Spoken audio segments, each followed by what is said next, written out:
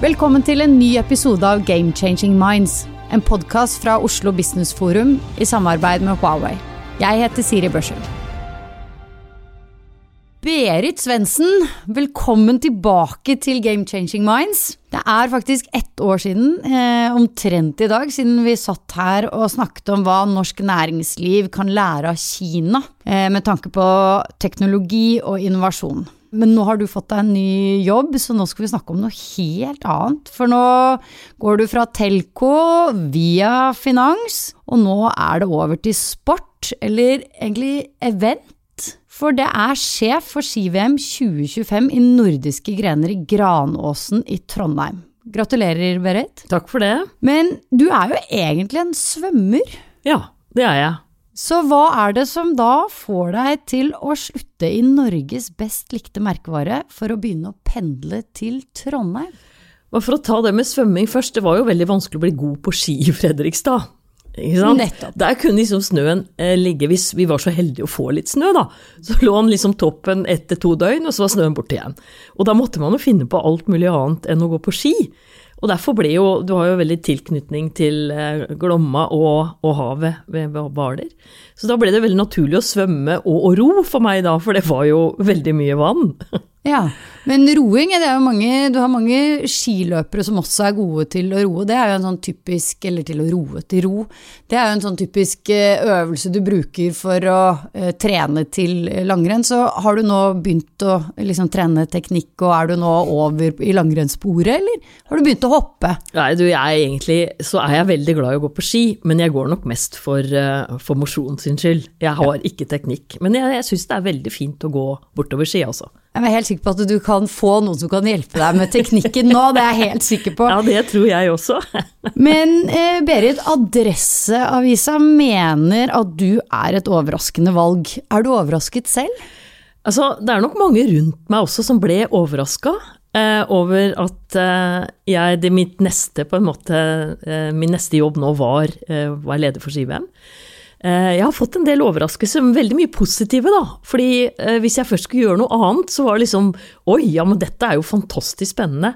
Dette jo, ikke sant, det jo 10 år siden forrige gang Norge arrangerte Ski-VM i nordiske grener, så det jo ikke noe som kommer opp noe annet enn hvert 10. år, og jeg tenkte jo at dette jo 10 årets sjanse for meg til å gjøre noe helt annet enn det jeg har gjort da, og endelig kan jeg jo nå sitte på den siden av bordet som krever noe av de som leverandører. Jeg har jo alltid levert mye spennende før, og så være med på den fantastiske folkefesten da.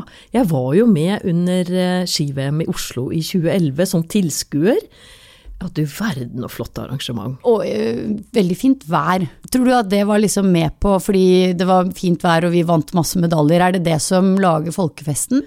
Altså, selvfølgelig jo det viktig, men du kan si at det jo ikke dermed sagt at det det aller viktigste, fordi i Granåsen i 1997 så var det jo andre nasjoner enn Norge som også dominerte, særlig innenfor kvinnelangrenn, hvor Jelena Welbe, hun gjorde jo nesten rent bord.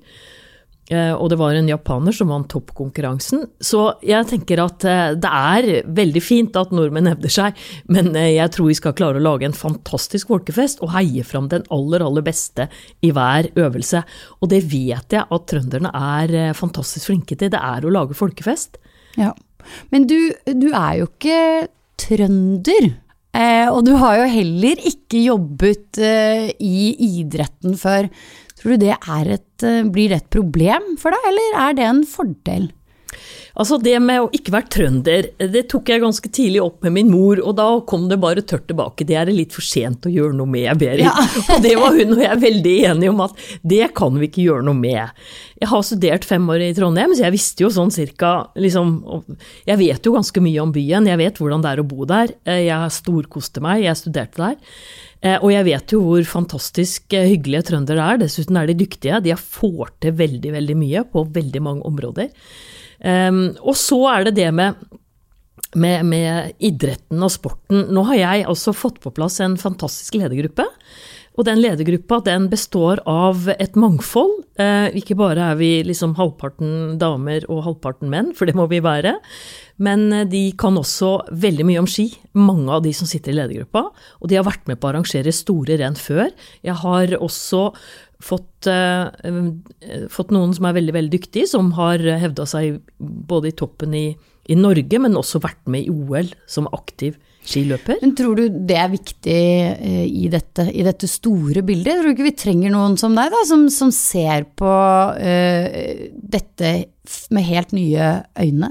Jeg tror vi må ha en kombinasjon. Jeg tror det det mangfoldet som teller, fordi dette jo et kjempestort arrangement, dette jo en stor lederoppgave, og det å kjenne til næringslivet jo ingen ulempe i den jobben jeg nå går inn i, men også å kjenne til idretten jo også veldig, veldig viktig, så jeg tenker med den ledergruppa nå, med vi 6 som ledelsen i ski-VM, så jeg helt sikker på at vi har fått på plass det mangfoldet vi trenger for å gjøre den store jobben sammen. Men dette blir jo ikke bare, det høres jo veldig fint og flott ut og kjempegøy og folkefest og sånn, men det jo noen forventninger som blir lagt på skuldrene dine, fordi vi nordmenn, vi forventer at det blir en folkefest, og at vi skal ta medaljer antageligvis i bøtter og spann, men du skal jo sette en helt ny standard for planlegging og gjennomføring av et idrettsarrangement, og så skal du realisere visjonen om det mest bærekraftige og teknologisk innovative ski-VM arrangert til dags dato. Da har jeg egentlig 2 spørsmål rundt det. Det ene jo, hva betyr det? Fordi jeg tenker jo at idretten kanskje ikke har vært så veldig flinke til å bruke teknologi, så det skal jo ikke så mye til. Nei, hvis du ser på Norge da, som et av verdens mest digitaliserte land, så tenker jeg vi har veldig gode muligheter til å lage et fantastisk mesterskap som blir veldig mye digitalt. Hvis du ser i Norge nå, så bare 3% av alle finansielle transaksjoner basert på kontanter, resten har vi digitalisert. Og Norge sannsynligvis et av de første landene hvor folk kommer til å velge vekk kontanter først. Og i tillegg til det, så har vi en nasjonal elektronisk ID, en bank-ID, som vi i gjennomsnitt bruker 200 ganger hvert eneste år.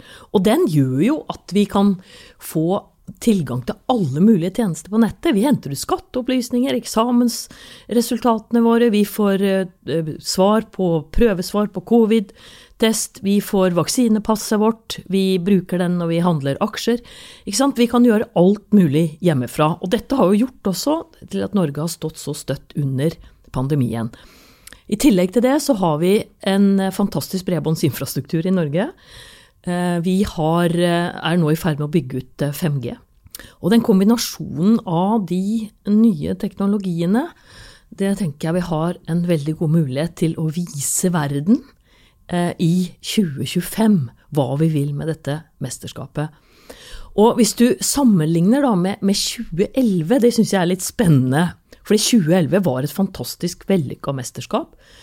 Men i 2011 så hadde vi bare 3G på mobilen. 3G, ikke sant? Den sier jo, den treg. Det som var mulig var jo bare å surfe på mobilen. Det var jo ikke mulig å sende data på mobilen, store dataoverføringer, videooverføringer. Det var ikke mulig. Da knelte både mobilen og nettet. Og i tillegg til det, så synes jeg det veldig spennende med sosiale medier. For jeg så en undersøkelse nå på Nettavisen som lå der fra 2010, hvor de har intervjuet 650 bedriftsledere i Norge, og hold deg fast, bare 5% av dem så potensialet i Facebook som en salgskanal. Ja. De andre 95%, de mente at salg, det var 1-til-1-møter, det var telefon, og det var e-mail. Ja, men det har skjedd mye da. Det har skjedd fantastisk mye, og det bare for å sette litt i perspektiv. Og et annet ting som jeg også, dette VM skal være veldig, veldig kjent for, det jo bærekraft. Ja. Hvis du ser i 2011, så var det knapt noen som snakket om bærekraft. Jeg kommer fra en bedrift som tidlig på en måte oppdaget at corporate social responsibility, det var på en måte noe som kanskje var der lenge før bærekraften. Noe av det jo mye av det samme, var viktig, og det var Telenor. For i 2008 så slet Telenor med en sak, var ordentlig stygg sak med barnearbeid i Bangladesh. Ja. Og da ble dette satt på agendaen, og ikke nok med at det ble ryddet opp i Bangladesh. Offrene, de fikk kompensasjon. de underleverandørene som hadde brukt barn som arbeidskraft, det ble sagt opp, de underleverandørene. Og så det som ledelsen i Telenor ved Fredrik Baksås da gjorde, var at han kjørte opp et svært program som het Supply Chain Management. Og i alle de landene som Telenor var i 10-12 land på det tidspunktet, så gjennomgikk vi alle verdikjedene på leverandørsiden, alle leverandørene ble gjennomgått. Leverandørene måtte fylle ut skjemaer for å se at de fulgte lover og regler. Det ble foretatt uanmeldte inspeksjoner på stedet for å sikre at man opererte i henhold til de lover og regler som både Telenor og landet hadde. Og etter det så bygde vi opp svære initiativ i Telenor som Bruk Hue. Det var mot nett, eller for at ikke ungdom skulle la seg på en måte drive med nettmobbing, og hvordan man skulle håndtere nettmobbing hvis man ble utsatt for det.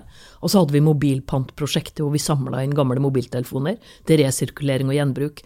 Så jeg tenker at det er ganske spennende å tenke på at den gangen så var ikke det på agendaen, og så kom det inn. Og i dag så snakker alle om bærekraft. Ja. Men i dag så tenker jeg at bedriftene, når de hører bærekraft, så blir liksom reduksjon av CO2 det første man tenker på, det skal vi tenke på. For det er jo alvorlig, det er viktig, det skal halveres. Men det er de 17 andre bærekraftsmålene til FN som også er viktig å tenke på hvordan vi kan kombinere. Og det tenker jeg at Ski-VM kan gjøre på en fortreffelig måte. Og det er jo kjempespennende. Men teknologi, innovasjon, vi må liksom drodle litt rundt det. Fordi i dag så sitter vi jo og ser på en skjerm, og så hører vi på om det er Jan Post eller hvem det er som forteller oss egentlig det vi ser på skjermen, og så gir han oss litt grann mer informasjon. Utøverne, de går jo rundt med denne brikken på beina, som antageligvis leverer veldig, veldig mye mer data. Så som en tilskuer, ikke sant? Fordi jeg leser på nettsiden til VM 2025, der står det at dere skal lage klimavennlig snø, og at det skal selvfølgelig være til fordel for både utøvere og publikum og tilskuere sikkert da på skjerm.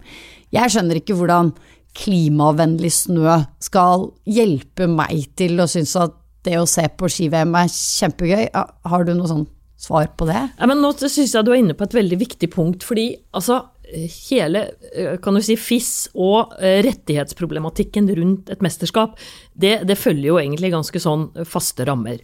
Og her har jo FIS solgt rettighetene til hele Ski-VM 2025 til Infront, og det er på en måte deres partner. Men det som er liksom vår oppfatning nå, etter å ha hatt på møte med både FIS og Infront, er jo at de er veldig, veldig opptatt av TV-rettighetene, at det skal nå ut til 250-300 millioner mennesker.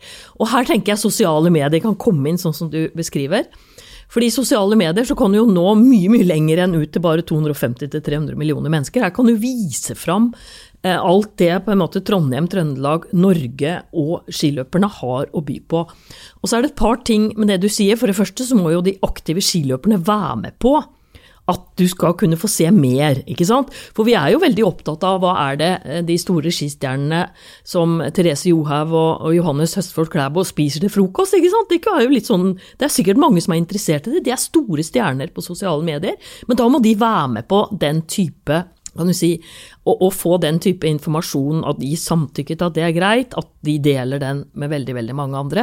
Og så er det rettighetsproblematikken som også må da ses på, i og med at det er solgt til dette store selskapet Infront. Men de er mest opptatt av TV-rettigheter. Hva kan vi gjøre utenom det? Og det er nå ting vi sitter og jobber med. For i ledelsen i VM nå, så innser vi at sosiale medier kommer til å få en mye, mye større rolle enn det noen gang har fått, hvis vi bruker den muligheten riktig.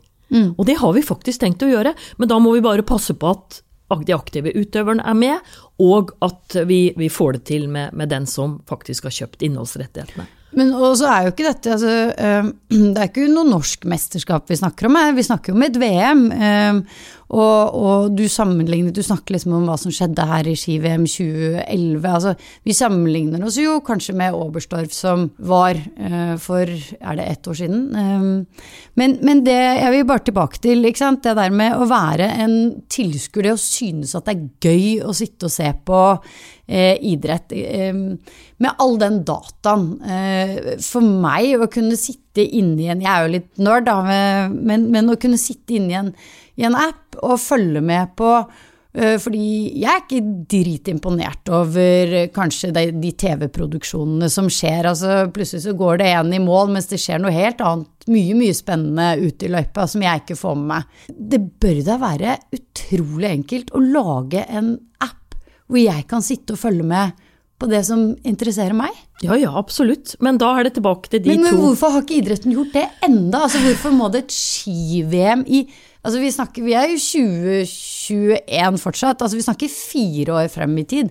Altså jeg tenker at her igjen så må Norge vise veien, fordi vi er så digitaliserte. Vi ser veldig mange flere muligheter, og i Granåsen har jeg alt sjekket ut, der er det bygd ut med 5G, i hvert fall ett sted. Og det å tenke nye muligheter rundt den nye mobilteknologien 5G er jo veldig spennende. Hva kan vi gjøre? Og en annen ting som vi er opptatt av, det er jo, sånn som du sier, det kommer jo veldig mye data, hvis det kommer jo til å samles veldig mange mennesker oppe i Granåsen, og få geleida, det er ikke noe problem å få dem inn på anlegget, men få dem ut på en grei måte. Det å geleide folk til riktig utgang, avhengig av hvor det er, kan du si, mye kø til enhver tid. Det å geleide folk til riktig sted hvor de kan hente maten sin, for de skal jo bare betale med en enkel QR-kode, og alt skal jo være klart når de kommer til kiosken og kan bare hente maten, ikke sant? Så det blir jo en annen type opplevelse når du tar i bruk de nyere betalingsløsningene også. Men alt dette må vi jobbe med og finne veldig gode konsepter for da. Og det her tenker jeg vi har en forskjell. Ikke bare at Norge er så digitalisert, men Trondheim er jo Norges teknologihovedstad. Vi har NTNU. De står nå veldig engasjerte og bare venter på å bli tatt med i planleggingen av VM på nye spennende konsepter. Så her ligger det så store muligheter for å gjøre dette annerledes. Sånn, Berit, sånn som jeg bruker jo Starbucks-eksemplet hele tiden, for det er jo lenge siden jeg hadde min periode i Silicon Valley, men da bestilte jeg den kaffen på appen min i det jeg gikk ut av leiligheten, ikke sant? Der hvor jeg bodde, og så kommer jeg passerer den Starbucks-restauranten kanskje 5, 6, 7 minutter etterpå, så står kaffen klar med mitt navn, den er varm, ikke sant? Alt bare funker, og jeg går forbi den lange køen. Kommer det til å være sånn når jeg kommer til Granåsen om 4 år, at jeg faktisk bare kan bestille det jeg kan stå og se på, jeg bestiller den kaffen? Altså absolutt, jeg tror at visjonen er der, og vi skal gjøre alt for å få til den type løsninger, for det du beskriver nå, det er jo det at fysisk handel smelter sammen med netthandel. Du bruker jo netthandel for å hente noe i fysisk butikk, og da har vi på en måte gått enda et steg videre for å gjøre den opplevelsen din om morgenen enda bedre, for du slipper faktisk å stå i kø. Ja. Og det med i Norge så har vi har nesten blitt køfrie, ikke sant? Vi liker jo ikke å stå i kø lenger. Vi har jo gode løsninger som kan realisere det meste, og det å kombinere det nå, det er en kjempemulighet, fordi vi er så avanserte som det vi er. Men Berit, dette er jo en lederjobb som du sa i sted. Jeg er veldig nysgjerrig. Du begynner nå 1. desember, da kaster du deg på nattoget og humper av gårde oppover.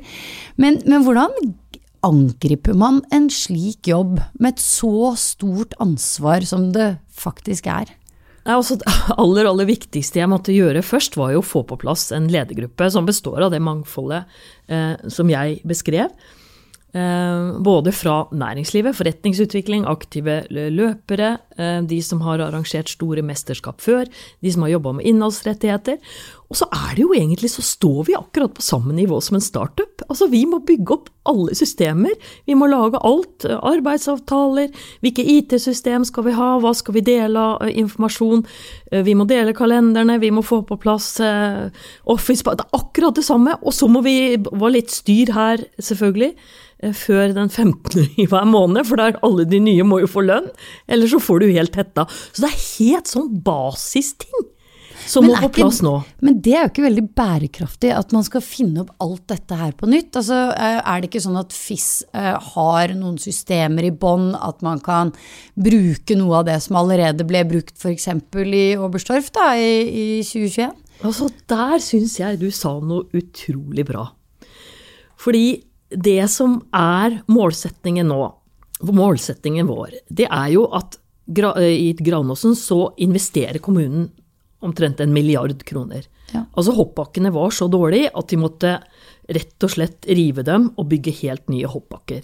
Og i tillegg til det at de har endret litt på traseer og skiløyper og fått på plass sannsynligvis enda noen flere nybygg der oppe, så jo en av de store målene med vårt mesterskap jo å gjenbruke. Men en ting å gjenbruke selve arenaen, sånn som Trondheim kommune veldig opptatt av, og de vil gjenbruke det for massene.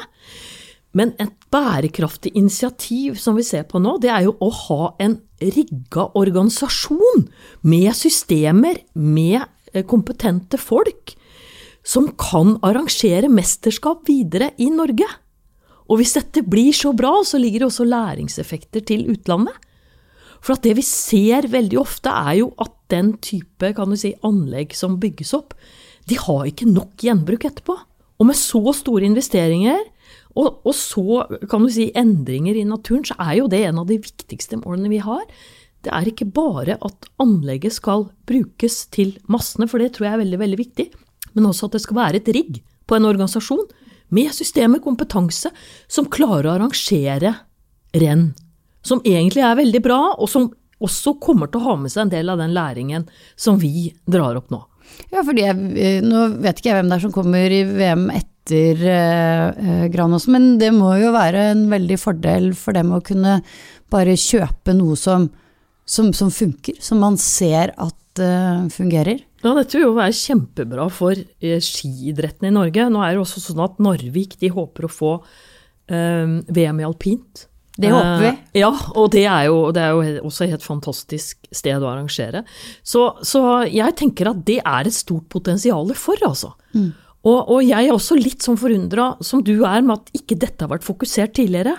Men her tenker jeg vi kan gjøre en forskjell. Ja, og det får vi håpe. Men tilbake til lederjobben. Ja, nå har du satt på plass en god ledergruppe som har veldig mangfold i kompetanse. Og så, hva gjør du nå? Hvordan det 4 år til? Det føles jo som en evighet antageligvis. Men bygge opp, liksom, du skal bygge opp alt det. Hvor lang tid bruker du på det, tror du? Nei, altså det første vi gjør nå begynner vi systematisk denne uka her. Nå har vi, jeg tror vi har planlagt, det en 20-30 møter med, kan du si, toneangivende innenfor skiidretten i Norge som har arrangert store mesterskap før. Og også fra søkeprosessen i Trondheim. For det vi ønsker nå å få ledergruppa opp på samme nivå og se hva kan vi lære alle de som har arrangert før, og de som nå skal, sånn som VM i Vikersund, og hva de kanskje har gjort så langt i Narvik, ikke sant? Hva kan vi lære av dem for å få hele ledergruppa opp på et nivå? Og det har vi planer om å bruke frem til jul på, og etter jul så kommer vi til å begynne med, hva skal vi da gjøre det som finne ut hva som skal være særegent for vårt mesterskap. Og da må vi se på teknologi, vi må se på bærekraft, hva det vi skal kombinere, hva skal vi gjøre av nye ting? Mm. Og så må vi dra med oss næringslivet. Det jo helt nødvendig å dra med seg næringslivet. Dra med seg matkulturen i Trøndelag. Dra med seg kulturlivet. Trøndelag har jo så fantastisk mye å by på. Trondheim jo også blitt Europas region for gastronomi for 2022. Det fantastiske restauranter, det fantastisk mat, det mulighet for kortreist mat. Så alt dette kommer vi nå til å kombinere. Og vi har satt opp 4 bærebjelker for ski-VM når det gjelder bærekraft. Det ene inkludering og likeverd. Det barn og unge. Det mathelse. Og det teknologi og klima. Og det på en måte 4 bærebjelker som skal liksom gjennomsyre mesterskapet. Og så nå blir det vår jobb å finne store initiativer innenfor de 4 bærebjelkene. Og sånn som vi planlegger nå, vi har for eksempel ikke noe logo foreløpig. Nå planlegger vi å engasjere og involvere skoler i Trondheim og Trøndelag-distriktet til å utforme logo og design og farver. Og så kommer vi til å ha en konkurranse, og så kommer vi til å se hvordan skal vi nå kombinere de fine forslagene som kommer inn, med barn som så kreative, skoler som har veldig lyst til å være med på dette her, til å lage det som skal kjennetegne ski-VM 2025 i Trondheim, ved å engasjere Vi må engasjere. Ja, idretten jo veldig mye frivillighet. Tror du vi kommer til å fortsette å se, men samtidig så det jo veldig mye penger i idretten. Og jeg har alltid slitt litt med hvor blir det av alle de pengene? Altså, et ski-VM det kommer jo ikke til å bli noe kjempeoverskudd, men hvis du ser ski-VM 2011 i Oslo, så leverte de ca. 60-70 millioner kroner tilbake til idretten, og det var jo veldig, veldig kjærkomment. Og det to inntekter som tilfaller ski-VM 2025. Det ene billettinntektene, og det andre hele rettighetsinntektene som da solgt til Infront, som vi får en andel av. Og så det jo vår jobb å prøve å skape noe utover det, for å få dette til å bli en veldig god butikk. I tillegg til folkefesten og bærekraft og teknologi, så det veldig gode muligheter for det. Men altså idretten, det de flinke på jo å massemobilisere. Ikke sant? Hvis du ser på under pandemien nå med oss, så sitter alle mer hjemme, spesielt de unge. De har beveget seg mindre, og de har spist mer. Og dette jo ikke bra for folkehelsa. Nei. Så hvordan vi kan bruke en del på en måte av de midlene til å få opp fokus på det, og så få folk i gang. Ikke sant? Det holder å gå en halvtime om dagen, det holder å trene litt hver eneste morgen, ikke sant? Før du gjør noe annet.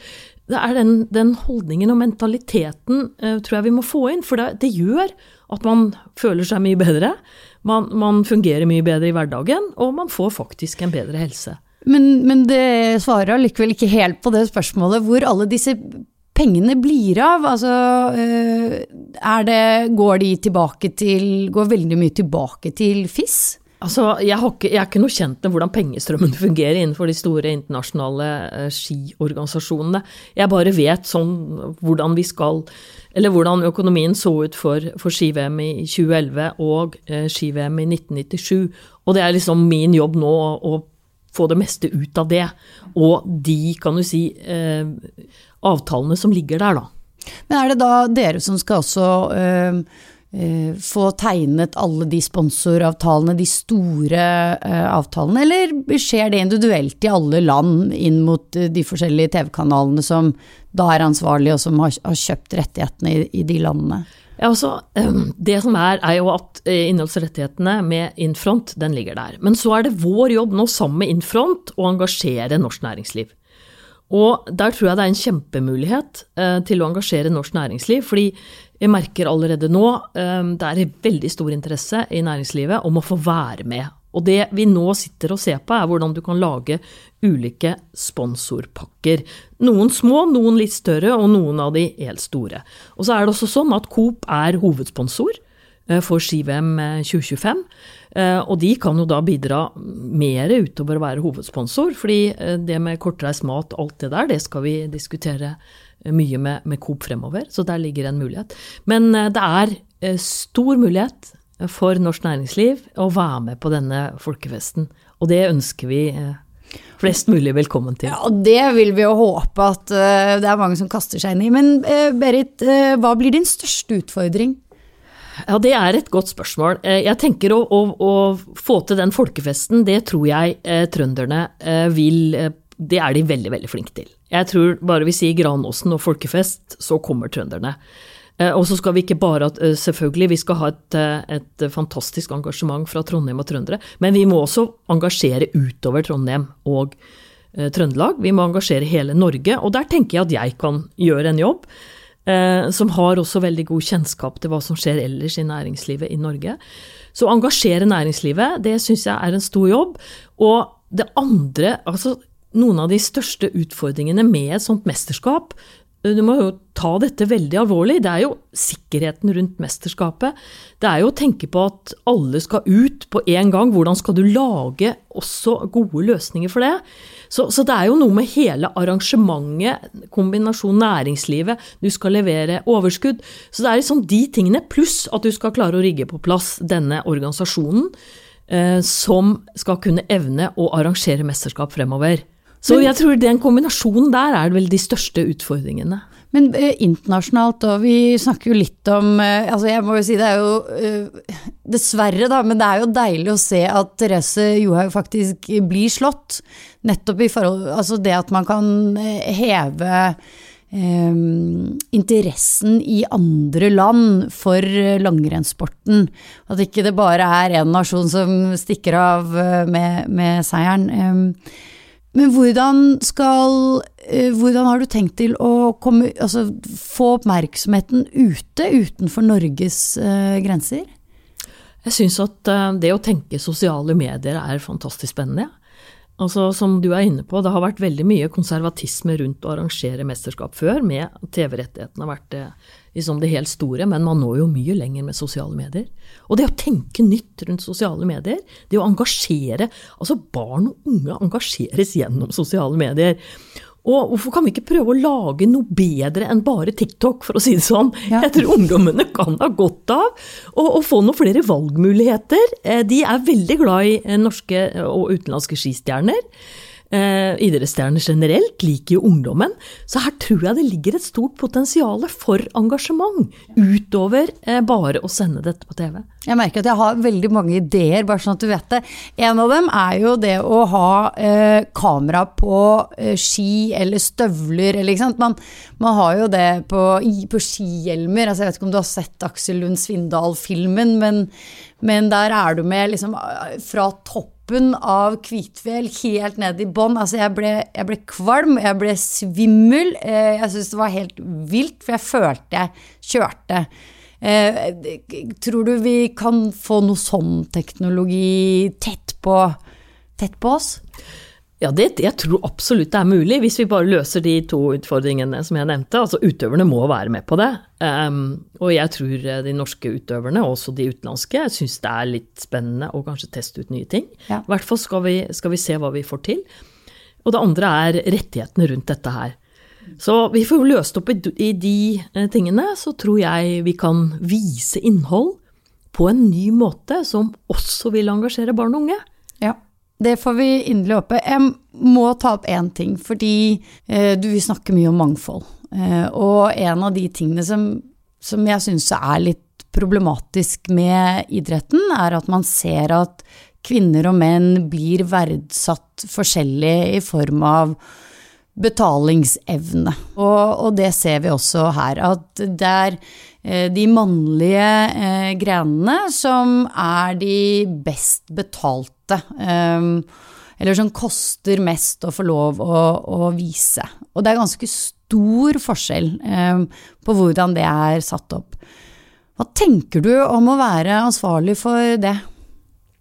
Altså jeg tenker jo at når det gjelder mesterskapet vi skal arrangere i Norge, så tror jeg at det kommer til å bli like populært å se våre fantastiske kvinnelige utøvere som å se mannlige utøvere.